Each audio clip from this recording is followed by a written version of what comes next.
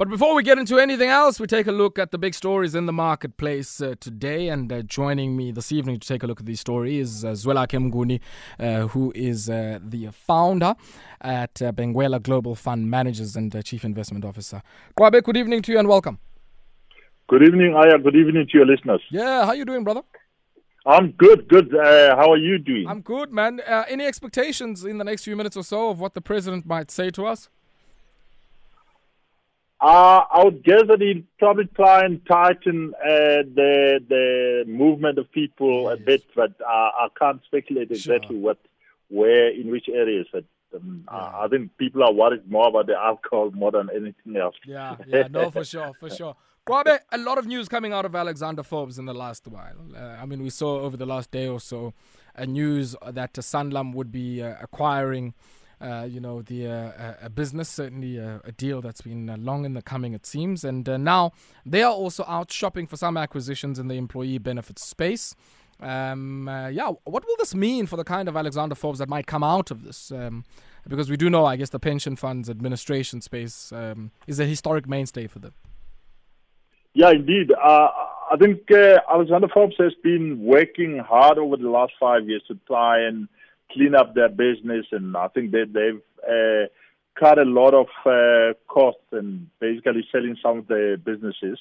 So they basically sold their life insurance business to Sanlam, and on the other hand, they're looking for their administration business, which is, as you say, their mainstay. I mean, the administration business would essentially complement their other businesses, where they do asset consulting, they do multi-management, those type of businesses.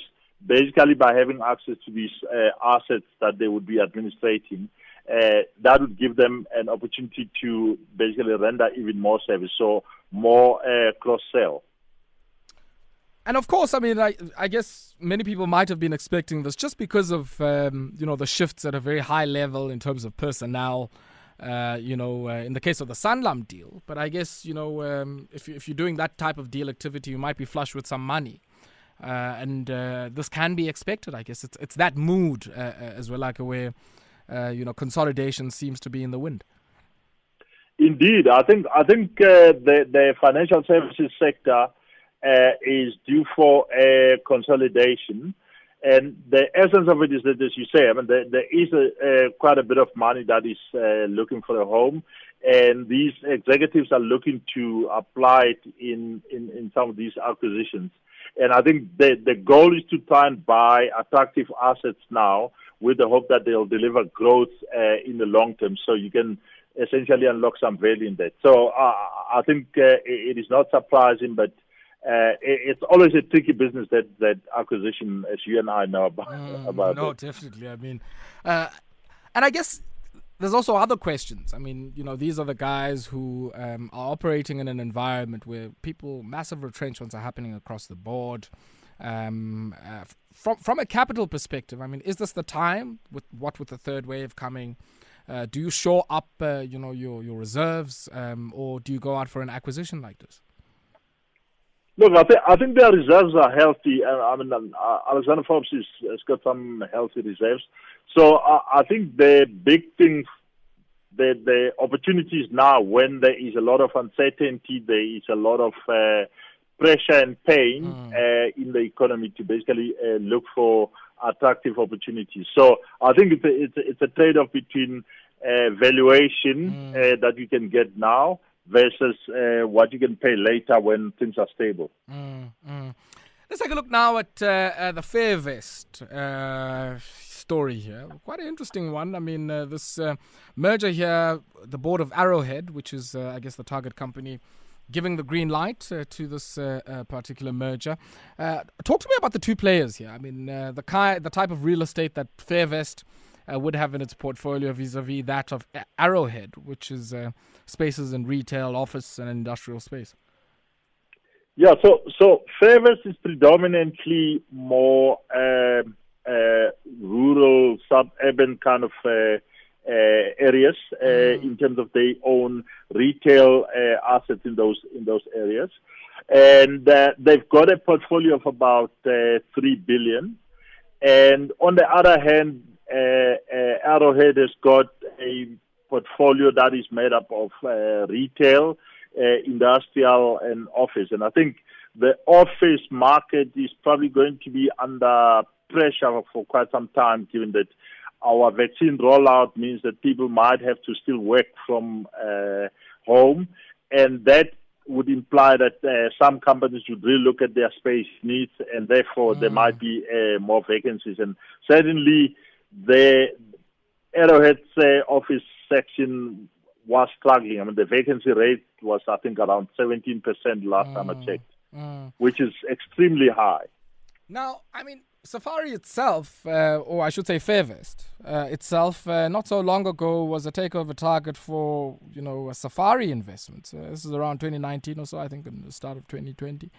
So it does seem that there's significant amount of activity that might be hovering and happening around Fairvest. And I guess this is a perfect opportunity to diversify the mix of properties that they have in their portfolio. Indeed. I think the whole sector is due for a consolidation. And again, as you pointed out about money being available, I think the sector had for years been getting the benefit of rising valuation because the economy was growing, the interest rates were going down, so the valuations were going higher. And for a long time, many of them were actually recognizing those gains on valuations through their income statement.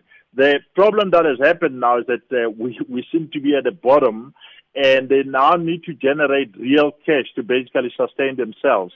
And there is a big challenge that they now need to combine their assets because some of the assets are not maybe big enough in a certain area. Guys might be shifting portfolios around at this point in time. Like I say, I mean, the office space is probably an area where people are going to be running away from. Maybe then a last one, Kwabe, before we let you go. What's happening out in Ladysmith? What do you make of that? I mean, seemingly a 21st century diamond rush, resembling much of what we saw in the Northern Cape in the late 19th century.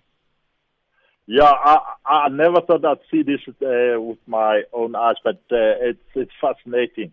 I think that there appears to be an abundance of diamonds in the area of Ladysmith. Somehow that's been discovered recently. And the communities, and certainly there are people that come from other areas that are basically descending to the area to try and extract the diamonds for themselves. The one big thing is that I'm strictly speaking that no person is allowed to mine without a mining permit.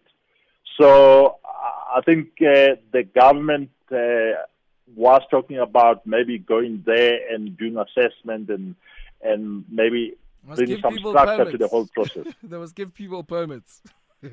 Yeah, I mean, they certainly need to give them permits, and that might be something that might help with unemployment, Sure, and maybe that area could actually reawaken. The town is deteriorated like many other smaller towns in South Africa.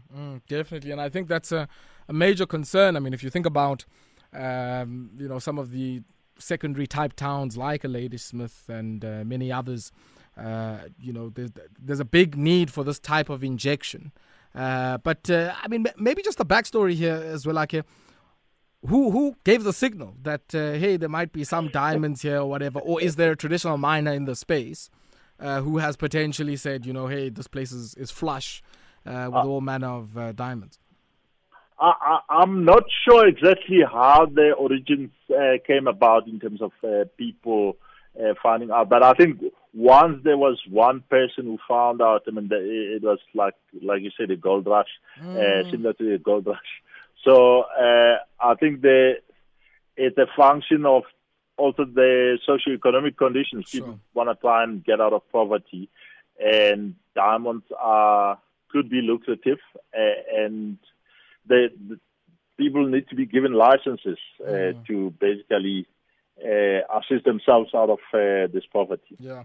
I mean, look, diamonds are quite if we think about it, I mean, I was saying earlier on the monopoly of De Beers, and we can talk about the whole site holder system and how, that has created some market dominance for De Beers in that value chain. But it's not the kind of thing you go and you stand at Brie and sell, right? It's something that, needs certain certification. If you think about the Kimberley process, how's that going to work in this case? Well, I think the government provides the licenses to the people.